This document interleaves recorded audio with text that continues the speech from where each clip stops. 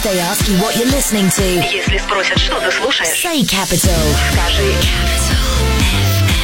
Capital FM. Capital FM Moscow. Capital FM 105.3. We speak English. We play the hits. Capital FM.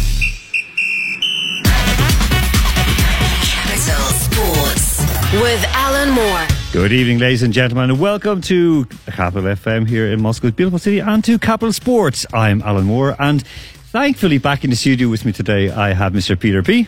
Hey. And I have Mr. Alex B. Hello. And today is, of course, a very important day for Alan, National Turkey Lovers Day. Okay, I do love my turkeys. And, of course, Father's Day. Well, thank you. Well, Father... Oh! How sweet. That set me up so well. Yes, of course, happy Father's Day all around the world to all the fathers listening in. Because we always celebrate Mother's Day, but Father's Day gets a bit of a sort of a pass, but it's Father's Day. Not here. Not here. No, we respect everybody equally. So we are going to get straight into the sports tonight, and we have an absolutely top-class show tonight. We have news from around the world and some really, really hot stuff as well. So we have coming up very, very shortly Mr. Peter Staunton, of course, the senior writer with Goal.com. He's going to talk about what's happening in England with Maurizio Sarri, Frank Lampard, or so. We're going to kick that off, of course, here, but he's going to continue it on. And, of course, he's going to look back, because 1 year ago, it was, of course, the World Cup here in Russia. He's going to tell us what he remembers about Russia and, of course, the time he spent with here in the studio. We will have Andrew Flint. He's not out in Siberia right now. He's not in Tumen. He's actually in Manchester. So he's going to give us a full rundown on all that we need to know about English football right now. And, of course, some strange events with Mr. Chris Froome.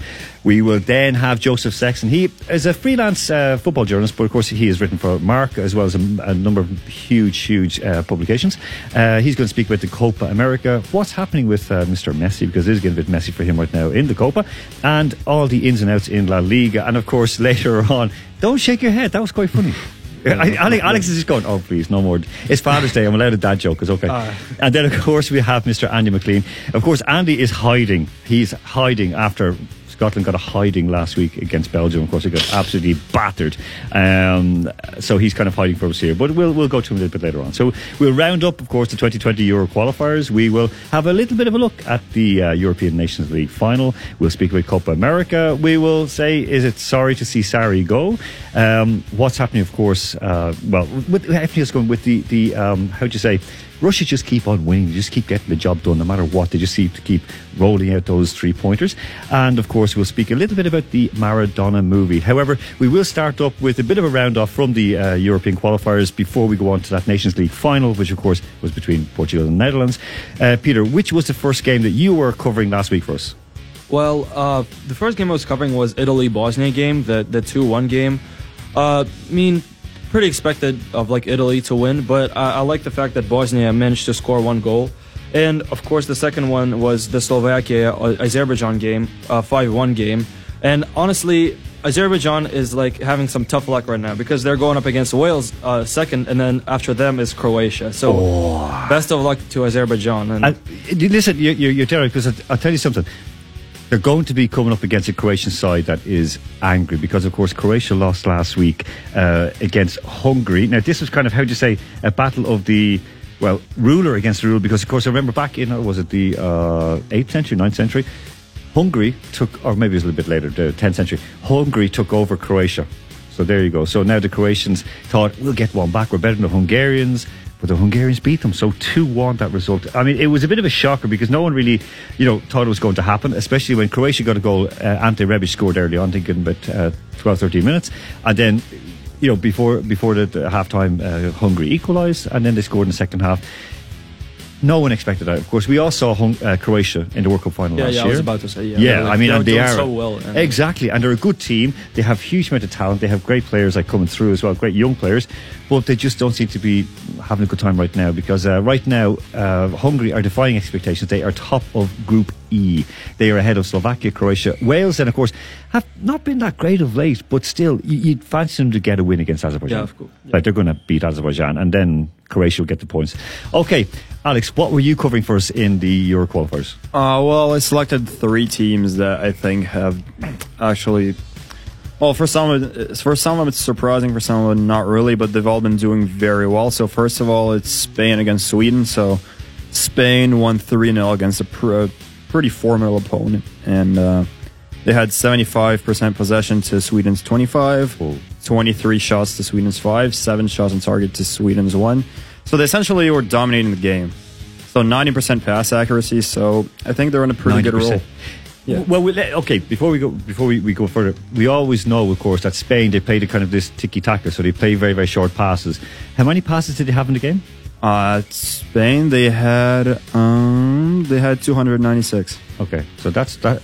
Is that to Spain's 843. 843 yes. Spanish passes. Now remember, most of the Spanish passes are only like a few meters from each other. Right. Doesn't matter. The fact that they're 90% is pretty darn good. So yeah, a 3-0. Spain went into that game just 3 points ahead of Sweden. Spain have to top that group. They have to finish at least the top 2 to get a playoff. Sweden are already assured of a playoff out of that group in Group F, and Norway, of course, who are in 4th place, they're also assured of a playoff. But Spain needed to win that game, and they won it quite well. Okay, yeah. What else have you got? Next, we had Germany just completely dominate Estonia 8-0. So they had 27 shots to Estonia's 4, 17 shots on target to Estonia's 2, 82% possession, 1,004 passes to Estonia's 220, 93% pass accuracy. That is huge. That is absolutely huge. Yeah, so I think all these shots are just coming from essentially, I think where both Spain and Germany won is just essentially having possession of the ball, because this is where all these shots are coming, this is where the offsides are coming. But I mean, you look at Estonia, of all the Baltic nations, they would always be seen as the weakest footballing power there. You know, so they're never really that strong, because it is. I think someone can message into us on +7 925 1111 053. Are Estonia the smallest country in the Baltics? Are they? I don't know. I think they are, but maybe I'm wrong. Okay, because I know that Latvia had a little bit of a golden generation. Lithuania are always like fairly so-so. They're not doing that great at the moment. We'll come to that in a moment. But they were okay. Okay, what else had you got? Then we have Belgium, Scotland. Again, similar situation to Spain, Sweden. Belgium won 3-0. Both teams are pretty good. Shots 25-4. Shots on target 11-2.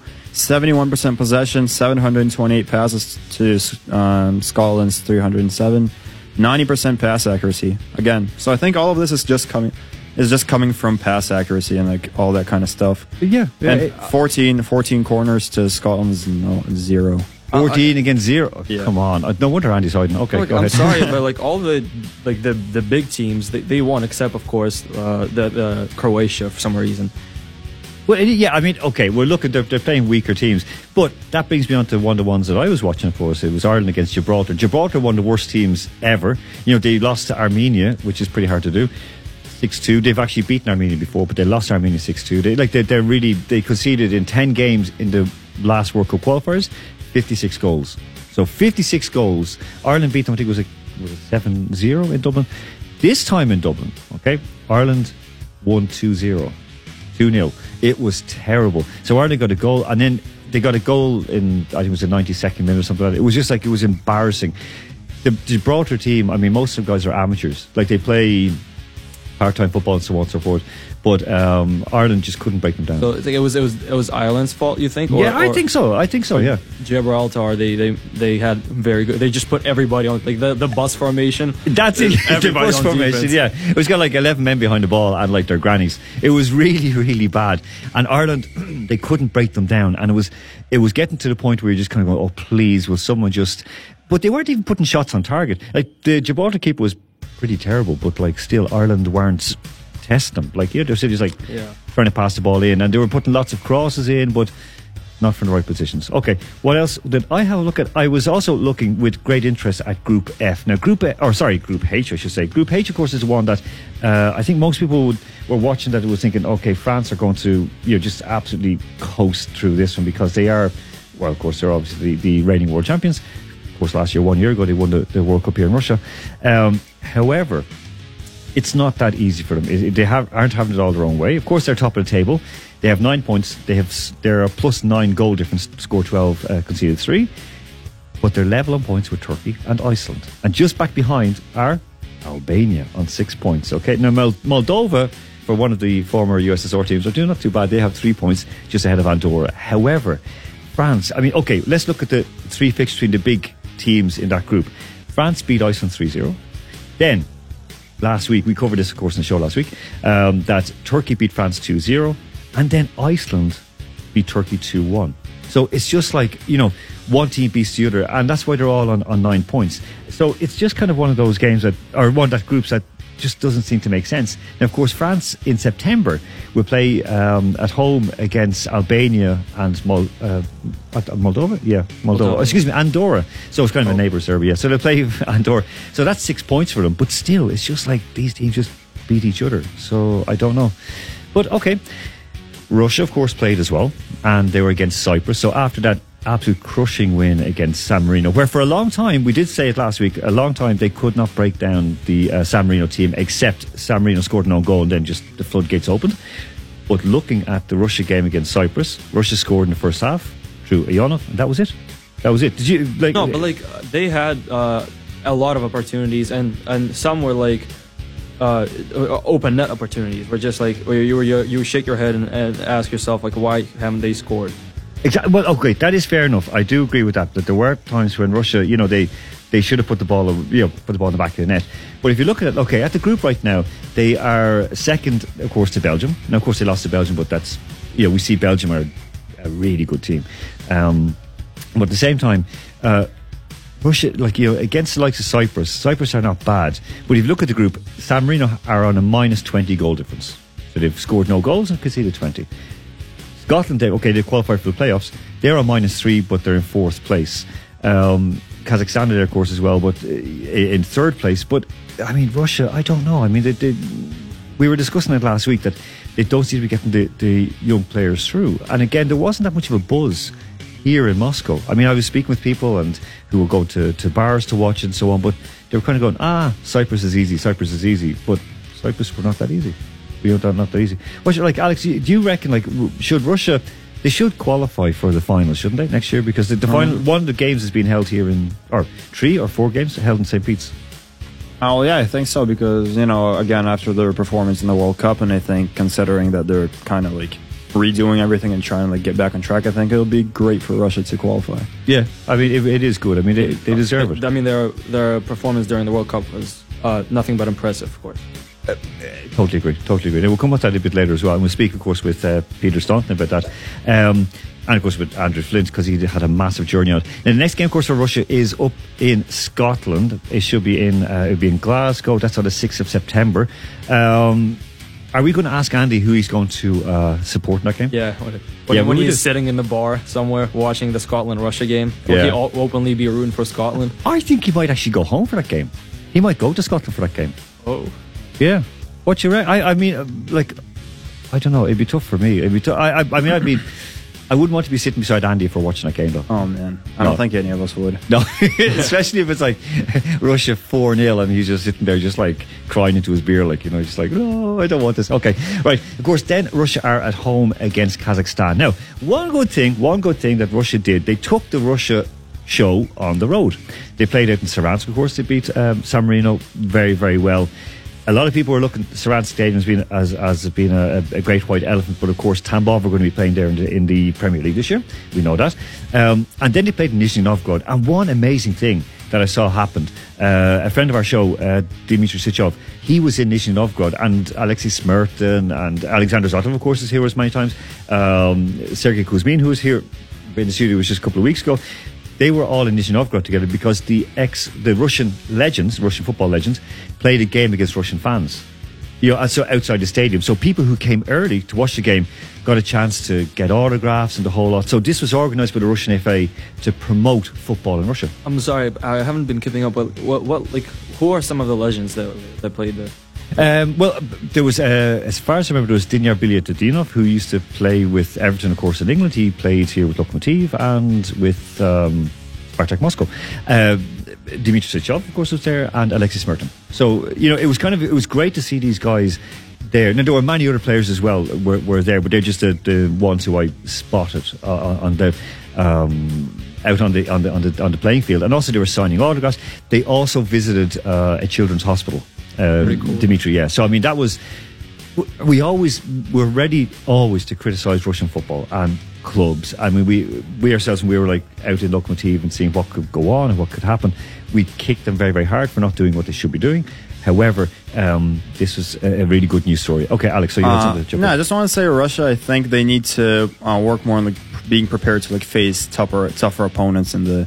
Because San Marino, like, of course, it's a good win, but San Marino, like, population 33,000. Yeah. Like, I looked up San Marino. First question is, why is San Marino a country? I'm not making this up. So, We're sorry. just narrowing our holiday options like so much, like, you know. yeah. So I think that Russia really has the potential to do something this year, and I think they just need to like prepare more for like the bigger matchups. Yeah, I think they need to do something against Belgium at home. That'd be good. Exactly, I think it's going to be in Luzhniki.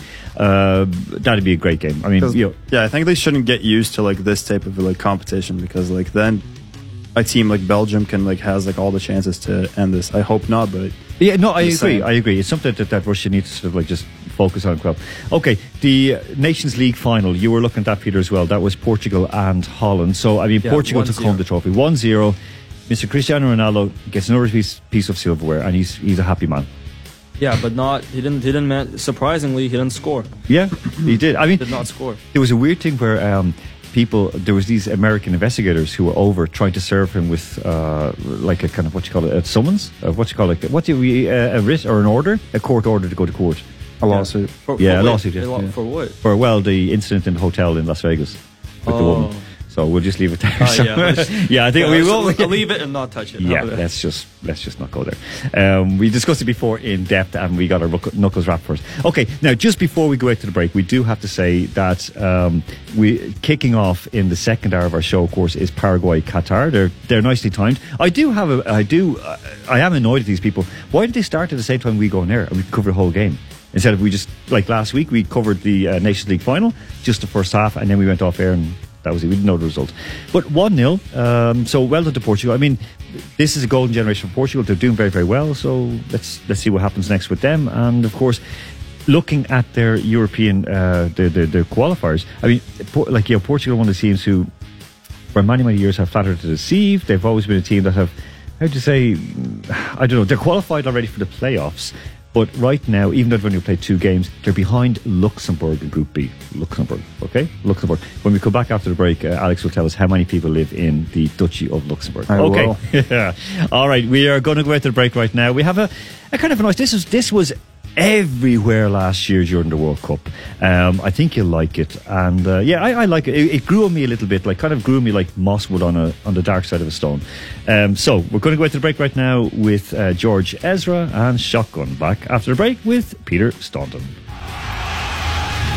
Capital Sports with Alan Moore. Homegrown alligator, see you later. Gotta hit the road, gotta hit the road. The sonic change in the atmosphere, architecture unfamiliar. I could get used to this. Time flies by in the yellow and green. Stick around and you'll see what I mean. There's a mountain top that I'm dreaming of. If you need me, you know where I'll be. I'll be riding shotgun underneath the hot sun, feeling like a someone.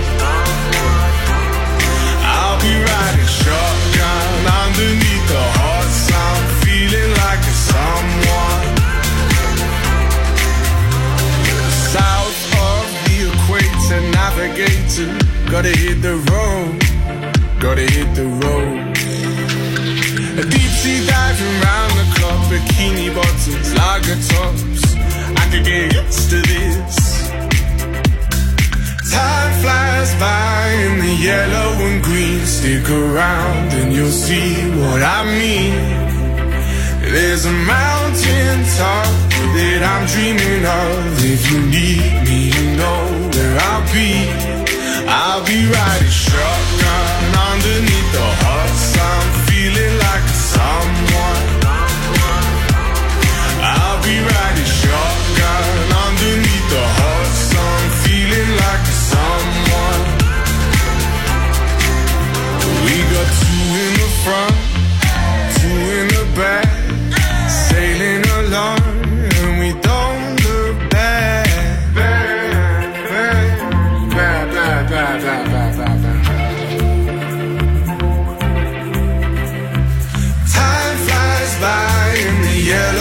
green. Stick around and you'll see what I mean. There's a mountain top that I'm dreaming of. If you need me, you know where I'll be. I'll be riding shotgun underneath the hot sun, feeling like someone. I'll be riding shotgun underneath the hot sun, feeling like someone. I'll be riding shotgun underneath the hot sun, feeling like someone. I'll be riding shotgun underneath the hot sun, feeling like someone, someone, someone, someone. Turn it up. The one and only English-speaking station in Moscow. Capital FM. Capital Sports with Alan Moore. Okay, welcome back, folks, to part two of tonight's Capital Sports here on Moscow's wonderful Capital FM. We're going to go just in a few moments away to lovely Great Britain, to Mr. Peter Staunton of Goal.com, and have a chat with him about all the news and views, reviews and previews, of course, of what's going on in England right now. However, Peter, you have three quick stories to tell us before we jump away. Oh yeah, so Pogba said that he is ready to leave Manchester United, and of course a follow-up of that is not follow-up, but another player ready to leave and retire, Buffon from PSG, and of course the third one, the Lampard might be the next manager for Chelsea after Abramovich promised him 2 years as the manager. Okay, of course, Sarri is reported, well, I don't know if he's actually left. We'll find out in a moment if he has left to go to Juventus, of course. It was rumoured for quite a while. However, we did think that Pochettino might go, but it now looks like Maurizio Sarri will leave Chelsea. And, of course, Derby County's Frank Lampard will end up going there instead, go to Chelsea instead. Okay, we will ask that and a lot more, and, of course, chat about his World Cup memories to Mr. Peter Staunton right now. Peter, how are you doing? Can you hear us? I can hear you loud and clear, Alan. Super. Listen, it's great to have you back in here, and it almost feels like yesterday since you were here with us in the studio. Well, I love my time in Moscow. I think about it every day. And I got a lovely book for Father's Day from my kids as well. And it was that book from the 1980s, A Day in the Life of the Soviet Union, a photo journal. So I've been having all my memories rekindled today by looking at all the places in Moscow for photographs back in those days. Well, listen, I mean, it's, we were discussing this about last week and the week before as well, how things have improved here. And of course, Russia, the FA now is moving the Russian team around to, fill up the stadiums, whether it be Sochi, Saransk and Nizhny Novgorod, to get games out to the public. And it does seem to be working in many, many ways. However, we opened up this segment with a few news stories that are, well, newsworthy. Sarri going to Juventus and Lampard to Chelsea. Yeah, well, in the last maybe recent hours, the two clubs have confirmed that Sarri is gone from Chelsea and appointed at Juventus. So that one is done. Whatever issues sorted out between Chelsea regarding compensation for Sarri, the force under contract. Well, those have all been sorted. And I think in the next couple of days, we'll see Chelsea taking that compensation back and the most of the County and taking Frank Lampard there and he's become coach at South Britain. Do you reckon is that a good move for Frank Lampard? It's kind of jumping into something that, it is, I can't say a poisoned chalice, but let's just say it's not that tasty. Well, I think the circumstances that Chelsea are very specific. I think it's a fellow like them. They've got their transfer ban, which means that expectations will be low. And because expectations are low, and you've got a fan favourite going in there, like Ole Gunnar Solskjaer going back to Manchester United, I think you'll have Lampard having a little bit more benefit of doubt with the fans. So they wouldn't be quick to turn on Lampard the same way they turned on Sarri. And even though they're finishing, the Europa League winners and inside the top four in the Premier League, played some decent stuff down throughout the season, Sarri never really won the fans over. And I just think that if he survived this summer, then went in next season and under-delivered next season, then Chelsea would be in a big mess. But then they're looking for a manager on the fly through the season. I think this way, they're setting out their expectations to the supporters and saying, look, you're going to have to stand behind this guy for a couple of seasons now. And the best guy to get in those circumstances is the guy that already has the fans on the side as all-time top goal scorer. I mean, in all fairness, I mean, as a West Ham fan, I mean, I've always liked Frank Lampard, of course, and his dad, Frank Senior, was just like, just really, really tough player for West Ham, like a real, like a real old-time pro. So to see him go to Chelsea is good. I would worry, though, that when he's in that kind of spotlight, because he does have a nice personality, he does seem to be like, kind of like the Joe Cole kind of guy as well, kind of a nice, happy, kind of down-to-earth guy, doesn't like the spotlight that much, just gets his job done. But do you think that what he's done up in the Midlands would kind of merit such a move? No, I don't think I think he's had a good season at Derby County, but they did spend a bit of money and they got some of the best talent in Britain on loan last season. I'm talking about guys like Mason Fantastic and Wilson from Liverpool too. You're talking, if you wanted to buy those players, they're about 50 million right there.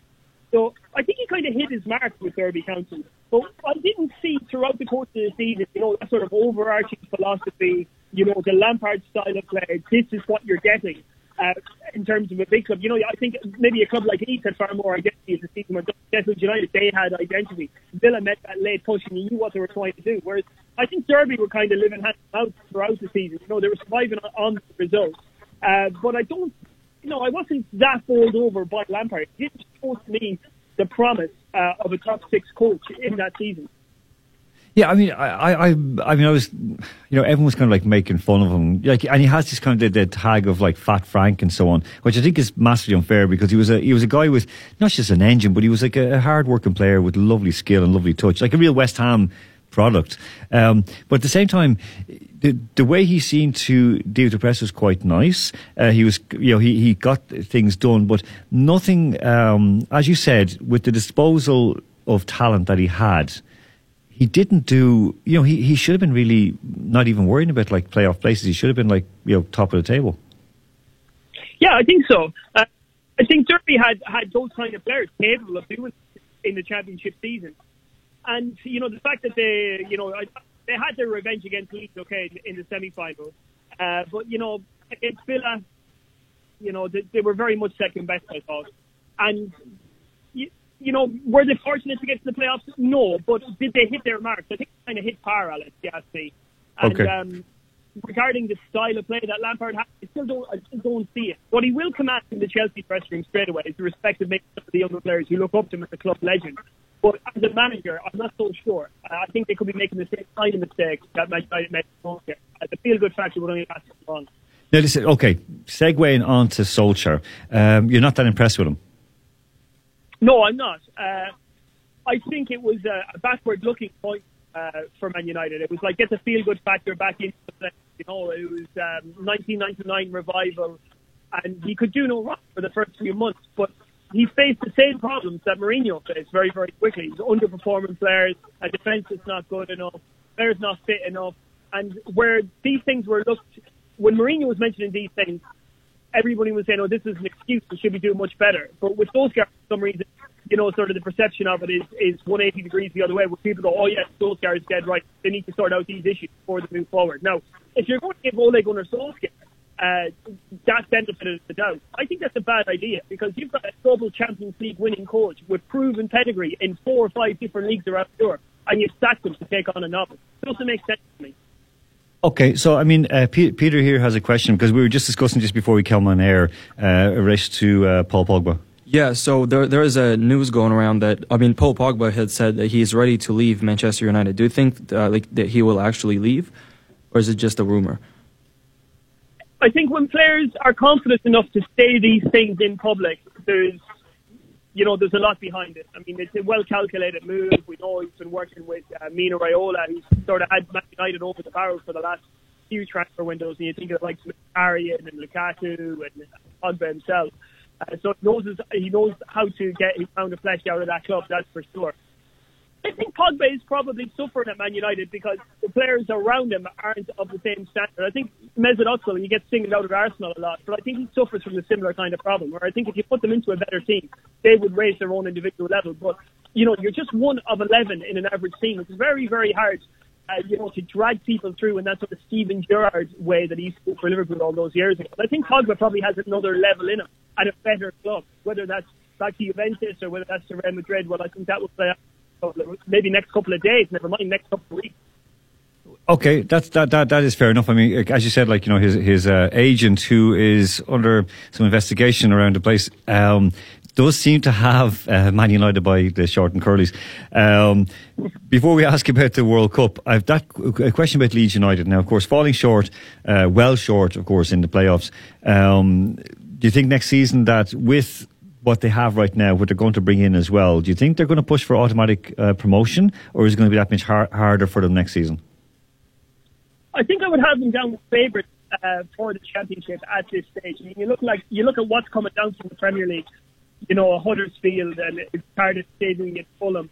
I don't see a big super club coming down like a Villa came down, like Newcastle came down. And I think by taking Norwich out of the equation, you have the best club in the division by far. They're gone now.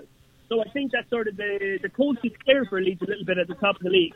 And I think it's time for them to establish themselves as the force in the championship. The one thing that might hold them back is finance. We do know that Radrizzani, the chairman, said that they're going to need to sell before they buy. So their players like Jack Clark and Calvin Phillips, two homegrown players, they're at risk. They might go. But if they go and they get one of those goals and they get 4 or 5 players, that could boost them, boost their promotion chasing campaign. Then I think Bielsa would be quite happy, because he didn't make that many alterations to the squad that fit 13th or 14th years before. And he took them all the way up to third, and they were very close to getting automatic promotion. So I think with maybe 1 or 2 more key additions, I think he can get them over the line, yeah. Hi. So obviously last year's World Cup was very memorable for, especially for the Russian fans, but for most of the world. But we want to know, what was your own favorite memory from last year's World Cup? Wow, that's a good question. I think the match that stands out, obviously covering the World Cup final is an honour and a privilege, but the match that stands out to me was the second one that I attended in Luzhniki, which was Mexico against Germany. And the pace that Mexico played at, and they turned the defending champions over. And I think that sets the tone really for a fantastic World Cup. You know, looking back, the football was exciting. There was loads of goals. There was surprise results. You know, you had big upset. You know, when you think of Russia putting Spain out, what a memory that is. Germany obviously going. Belgium putting Brazil out. Really good Belgium team. And then, you know, the crown and glory. I really enjoyed seeing a young player like Kylian Mbappe right at the outset of his career with that World Cup trophy in his hand. You know, it was almost thrown back to maybe half a century earlier when Pele did the same thing in Sweden in 1958. And I think it was one of those kind of landmarks staying in the World Cup. Everybody I've spoken to about that World Cup who looks back on it with huge fondness. For the Russian people, for the execution of the World Cup itself, for the football, for the way they were treated by locals, by the ease in which they got around the country. Nobody has a bad word to say about the 2018 World Cup. I look back on it very hard. I mean, it's great to hear, because of course it was just a few days ago and 1 year ago that it kicked off. Peter, I mean, when you were here, one of the things we discussed before you came over, of course, was the threat of fan misbehaviour and hooliganism or racism or so on and so forth, or discrimination in general that could have been witnessed. Now, we didn't see it in any main shape or form. We did see, of course, some of the South American fans were kind of, you know, not being that polite and being a bit kind of like rude or whatever that. But last week we discussed what was happening out in Portugal with the England fans. Do you think that, you know, that had Russian fans done that, like say, well, you know, in qualifiers, for example, they would have been removed from the tournament, because it did look like pretty nasty down in Portugal? I think something's going to have to be done. For me, when you have people like Gareth Southgate distancing themselves from the act of, look, I'll admit it is a minority. Of course it's a minority. I don't think that's very helpful. So when Southgate says things like, they don't represent us, well, that's a distortion, because they do represent the England team. They follow the England team around, and they're the ones that leave the lasting impression in towns like Porto, in towns like Imre, in cities like Amsterdam. You know, that's what the locals remember. They remember the winners flying off their cars. They remember the bottles coming over the top of the head. They remember the windows being smashed. You know, I've seen maybe a reaction on social media this week, some England fans going, oh, are you not going to point out all the good behaviour that happened in Porto and in Gimmerich? Well, hey, that's not news. People going abroad and behaving as they should is not news. The reason why it's notable when they behave badly is because they're probably the only, let's call it, big football country that has this persistent problem with the national team. When Spain go away, it doesn't happen. When the Netherlands go away, it doesn't happen. when France go away. It doesn't Portugal go away. It doesn't have Germany go away. Same thing. There's a persistent element within that England supportership that needs to be dealt with. Now, the best thing for some of our Southgate to do is to get up on stage and apologise, say we're sorry for the behaviour of our supporters, and we will take it. And then look them directly in the eyes and say, you're not welcome here. If you're pulling behind somebody like Tommy outside in England away, you are not welcome at this game. And we do not play for you. We play for profit supporters. So unless they get it into hand and stop distancing themselves from the act and start owning it as an English team problem, an FA problem, I don't think it's ever going to. I mean, this is something that we had the discussion here before about Russia, and I've been, very vocal on some of the cretins who would, call themselves football supporters here and their behaviour, and especially looking at that the authorities kind of went right, any not just banning orders, but basically these guys were being sat on so they would sit at home. There are banning orders in England because disturbances at England games, or league matches and so on, they'll always be there if people get a bit of drinking, and there's always a few Aegis knocking around. But by and large, football matches are much better places to be in England than they were, say, I'm older than you, but when I was a kid or when even you were a kid. So can something extra be done, Peter? I think... Well, I'll tell you what's concerning for me at the minute, Alan, is that since the formation of the Premier League, okay, so you have the Taylor report, we've got all senior stadiums, we've got the Premier League teams get richer. The entire match day experience, certainly in the Premier League and maybe the Championship as well, it's become gentrified. You have all kind of recognition in England. It bears no resemblance to a match, let's say, in the late 70s, early 80s. Now, while people are happy to accept those changes, and indeed children and women, families are invited into stadiums and welcomed, and it's become a match day experience, for some reason, this malignancy in the international supportership has jumped through the generations. Now, that's something that I can't regularly explain, that the domestic matchday experience has become more pleasant, more welcoming, more open, more hospitable. But for some reason, that malignant element in the England supportership has been handed down through the generations. If you had bad behaviour at tournaments in the 80s, which you had, all through the 90s, into the 2000s, when the town squares at Euro 2000 was probably one of the worst. 2016 in France, running battles in Marseille. They've had it down throughout the generations, and I just, for the life of me, can't figure out why they've got it in-hand domestically, but it's been allowed to fester and allowed to grow more. The only word I can think of is grow more malignant when the team goes overseas. It's something that has to be analysed and taken into hand right at the top level. They can't just say anymore, well, we can't stop them booking flights on EasyJet and going to Amsterdam for the weekend. It's nothing to do with us. Hey, they're following your team around. You have got to get it into hand. Listen, Peter, I'm going to sit down with you for a beer very, very soon, because this is a great topic, and thank you so much. Listen, thank you much for taking the call. I know you're on the move right now, but we'll get you back on very, very soon when Mr. Andy Mack is in the studio as well. I would love to. It'd be my pleasure. Have a pleasant evening. You too, Peter. Thank you so much. Thank you. Thank you. That was Peter Staunton of Goal.com. Some hard words to say there about England fans, of course, and also some positive words about Russia, and basically positive about football in general. Okay, we're going to go straight out to the break right now. One again from last summer, kind of a bit of a boogie one that you can have a bit of a dance to. This is Tiesto and Dzeko with Jackie Chan. Back after this. Capital Sports with Alan Moore.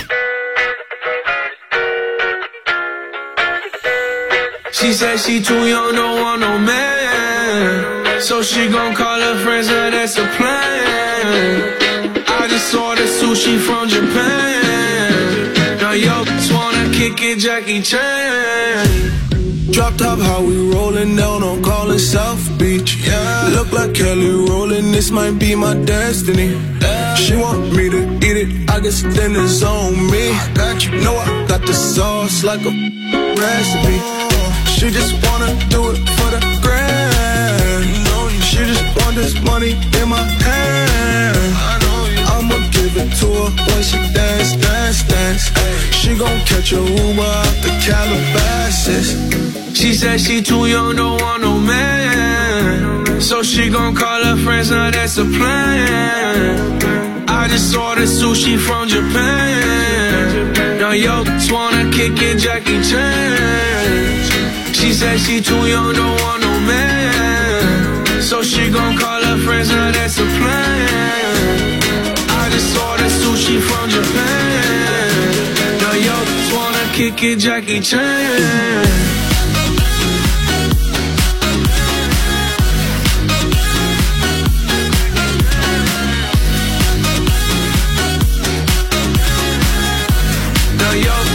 Kick it, Jackie Chan. I think you got the wrong impression about me back. Just cause they heard what hood I'm from, they think I'm crazy. Okay, well maybe just a little crazy. Just a little. Cause I admit I'm crazy about that lady, yeah. Finger to the world, let's you pay. I've been slaving, done the cause I'm running out of patience. No more waiting, no. Bouncing like a yo-yo. Living life on fast forward, but we slow-mo, yeah. She said she too young, don't want no man. So she gon' call her friends, now that's a plan. I just ordered sushi from Japan. Now yo, just wanna kick it, Jackie Chan. She said she too young, don't want no man. So she gon' call her friends, now that's a plan. I just ordered sushi from Japan. Now yo, just wanna kick it, Jackie Chan.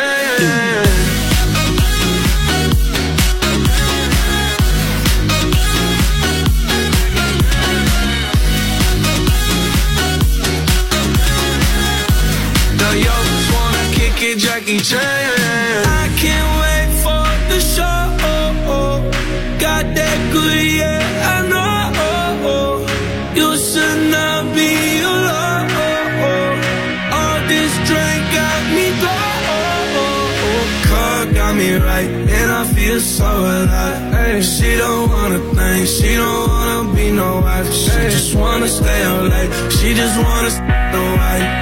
Can't tell her nothing, no, can't tell her nothing, no.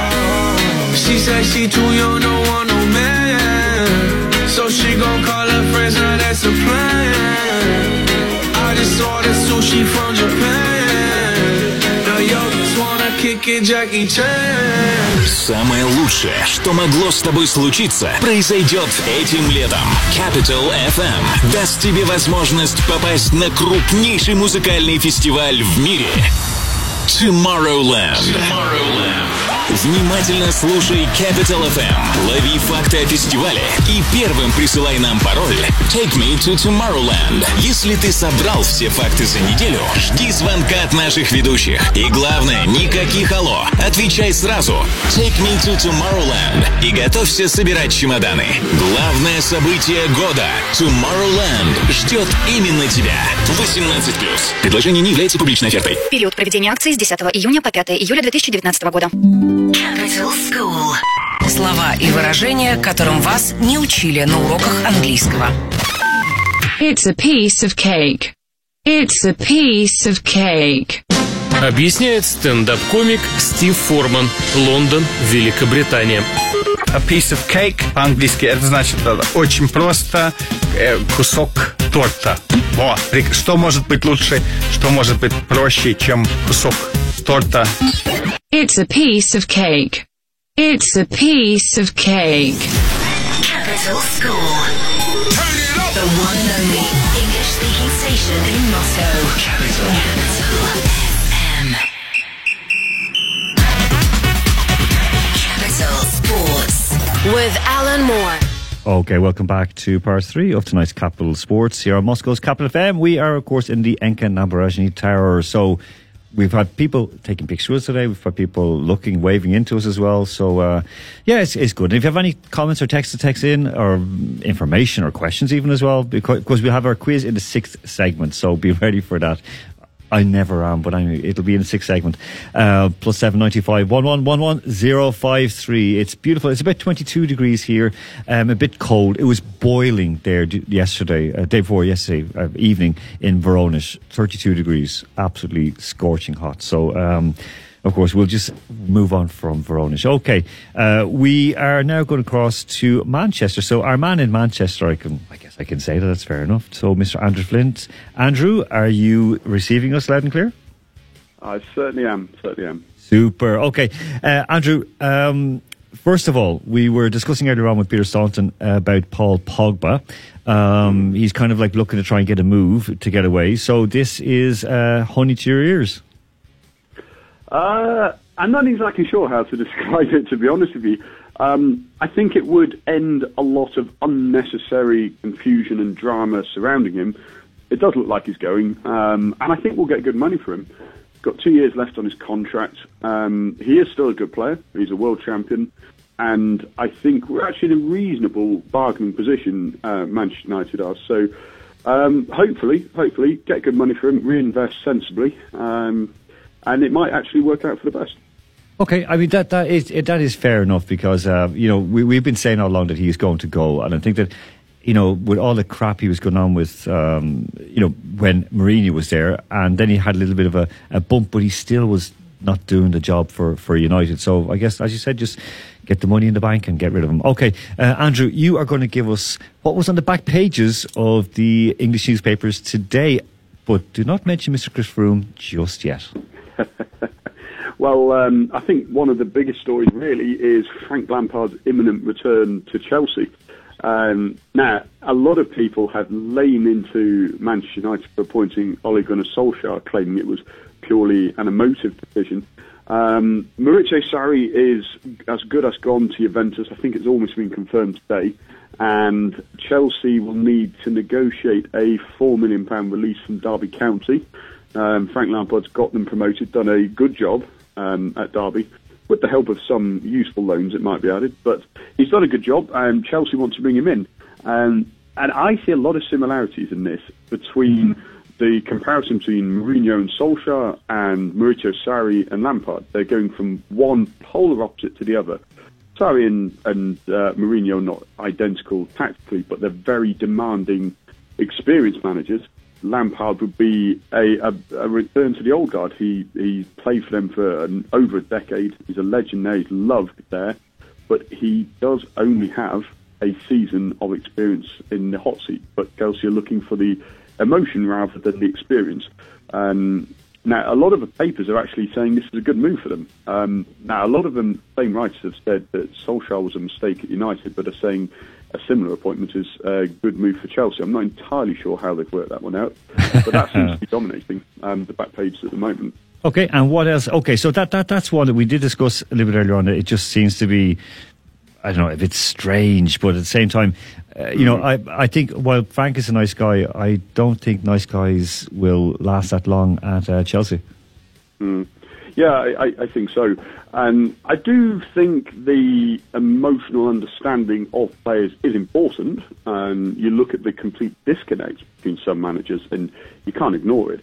Jose Mourinho, whatever anybody may think of him, is clearly an extremely intelligent tactically, but he just refused to make any effort on the connection behind his players. You look at Jurgen Klopp at Liverpool as an obvious example, and what you see is a lot of bluster on the sidelines, the heavy metal football, but he does back it up with tactical genius as well. But I think people need to realise it's not just the emotion that can make a good manager. It is part of it, but not all of it. And I'm not entirely sure Lampard is the full package just yet anyway. Okay, so moving away from that sort of Chelsea conundrum, what else is grabbing people's attention?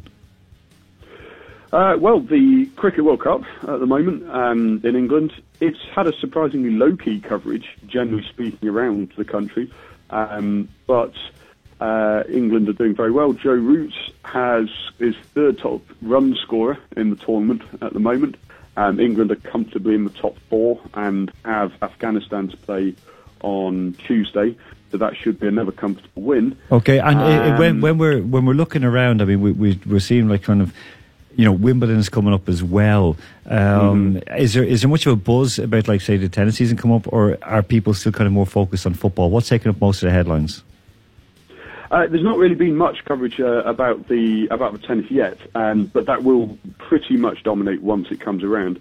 It's mostly been focused, I'll be honest, on the Cricket World Cup. The Women's World Cup is getting a lot more coverage than women's football ever has, and England have got 2 business-like results in the Women's World Cup as well, so that's encouraging. But in terms of the tennis, not a lot really yet. Okay. I think a lot of media are, for various reasons, covering women's football more now.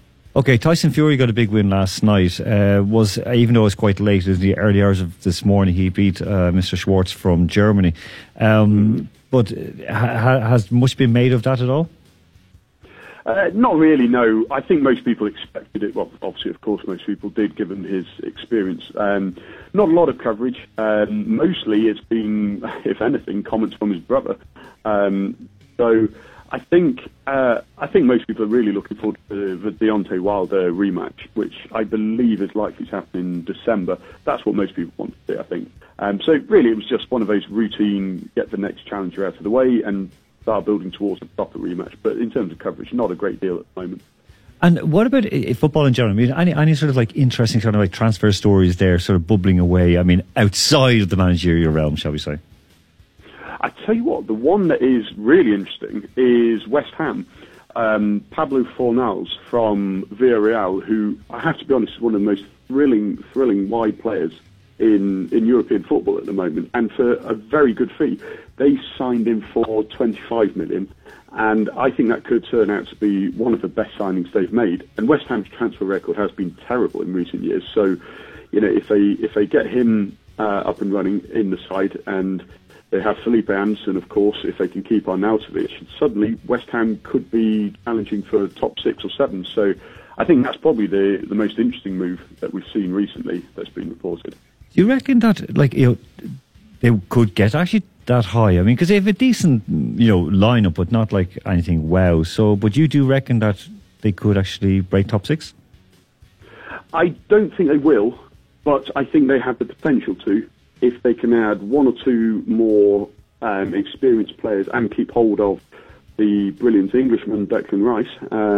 Okay, enough. No, in all seriousness, I think Leicester and Wolves are the best two challengers at the moment anyway. But Fornals is a good signing by West Ham, and one or two more quality signings, and they could join that group of challengers. Okay, that is fair enough. In terms of with the English, I know you've been home for a few days. Has anyone been talking about what happened in Portugal last week, or it's kind of just gone quiet? I've not heard a whisper, to be honest. I mean, I'm a big fan of the Nations League as a general concept, but I think a lot of people just haven't really understood it very well.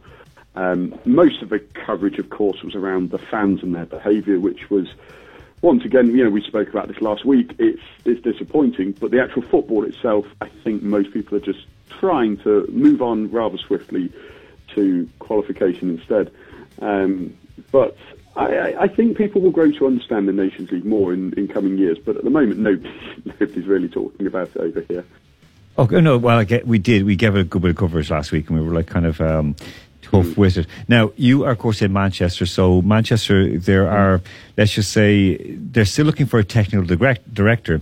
Now, of course, we were thinking that it could be someone that we know would be going in there. A certain Mr. Stoffelshaus, Eric, might be going in because they're kind of looking for someone to head up the transfers in United. Is there any news on that at all, or it's still just like, all in-house at the moment? Well, there's not been any fresh news in the last week since I've been back anyway, but the main theme seems to be that they want it to be somebody with experience who has either been at the club as a player or has some direct connections, and it has led to names like even Rio Ferdinand was mentioned as a name. And I think it's just going far too far down that route of, we go back to the emotional connection. If you understand the club, that's great, but it doesn't help you negotiate with hard-lined, experienced businessmen in European football, which is what you need. You look at Michael Edwards' analysis at Liverpool, you look at Daniel Levy as a negotiator at Spurs, and then if you brought in Rio Ferdinand to do that job, you wouldn't have that level of respect in the business sense. And it is a business position, there's no ways about it. But no, there hasn't been any new news, nothing concrete anyway. So I think yet again it is United's board dragging their heels, which is going to harm the club because other clubs are getting their business done. And United so far have Dan James assigned, and there's talk of Wan-Bissaka having a medical out in Italy. He's with the under-21s at the moment. He's the Crystal Palace lad, isn't he? Yeah. He's well. I mean, he had his breakthrough there, and of course he's valued at about 50 million, I think it is. 50, 60 million nowadays is not that much, to be honest. It's probably good value for a player who's had a fantastic season. I actually think he would be the right man to bring in, and if it takes a bit longer, fair enough. But it needs to be done. Business needs to be done more quickly, and at the moment it's far too slow. Okay, with the lad James, he's coming in from Swansea, of course. They say that the deal is like kind of around £18 million, so like roughly around that, or he can reach that. He's a talented youngster, and sort of but he's not that experienced, and he needs somebody kind of a right winger who can get up and get some attacks underway. But he doesn't really seem to fit that bill. Well, it's a gamble. I'm in support of the deal in general for a couple of reasons. One, it's relatively low risk in the sense that there's a low outlay. His salary won't be that high either, and he does have some serious raw potential, but it is raw. And at this point, do they have the patience at United to really blood in a player who could become a very, very dangerous player, but at the moment is...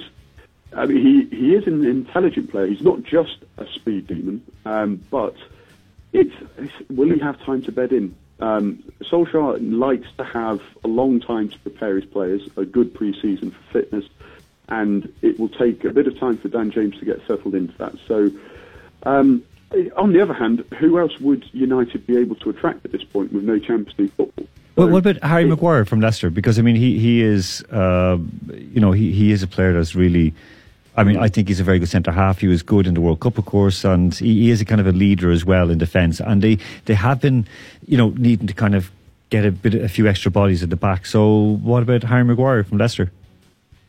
Yeah, I mean, the price that's been mentioned of about 90 million is 90 million extortionate, but he's English. He would slot in relatively simply. He is better than Phil Jones and Chris Smalling. And he is going to be a premium. He's an England regular. He's played at the World Cup. He's he's at about the right age. He's at his peak age, I'd say. I mean, it's more than I'd like to spend, but I don't really see that much of a problem with him. It's not going to it's not going to be a groundbreaking signing in the way that Virgil van Dijk's turned out for Liverpool. But I don't think he would be that bad a signing. I'd be happy if he came. Okay. Listen, Andrew, hang on there with us. We're going to go to the break right now, but we will be back with you in just one moment. So we're going to go to the break at the top of this hour, of course, because kicking off in just 2 minutes, of course, is that huge world showdown between Paraguay and Qatar in the Copa America. Go figure. Okay, we're going to go to the break with Cardi B, Bad Bunny and J Balvin. And this is I Like It, back after this. Capital Sports with Alan Moore.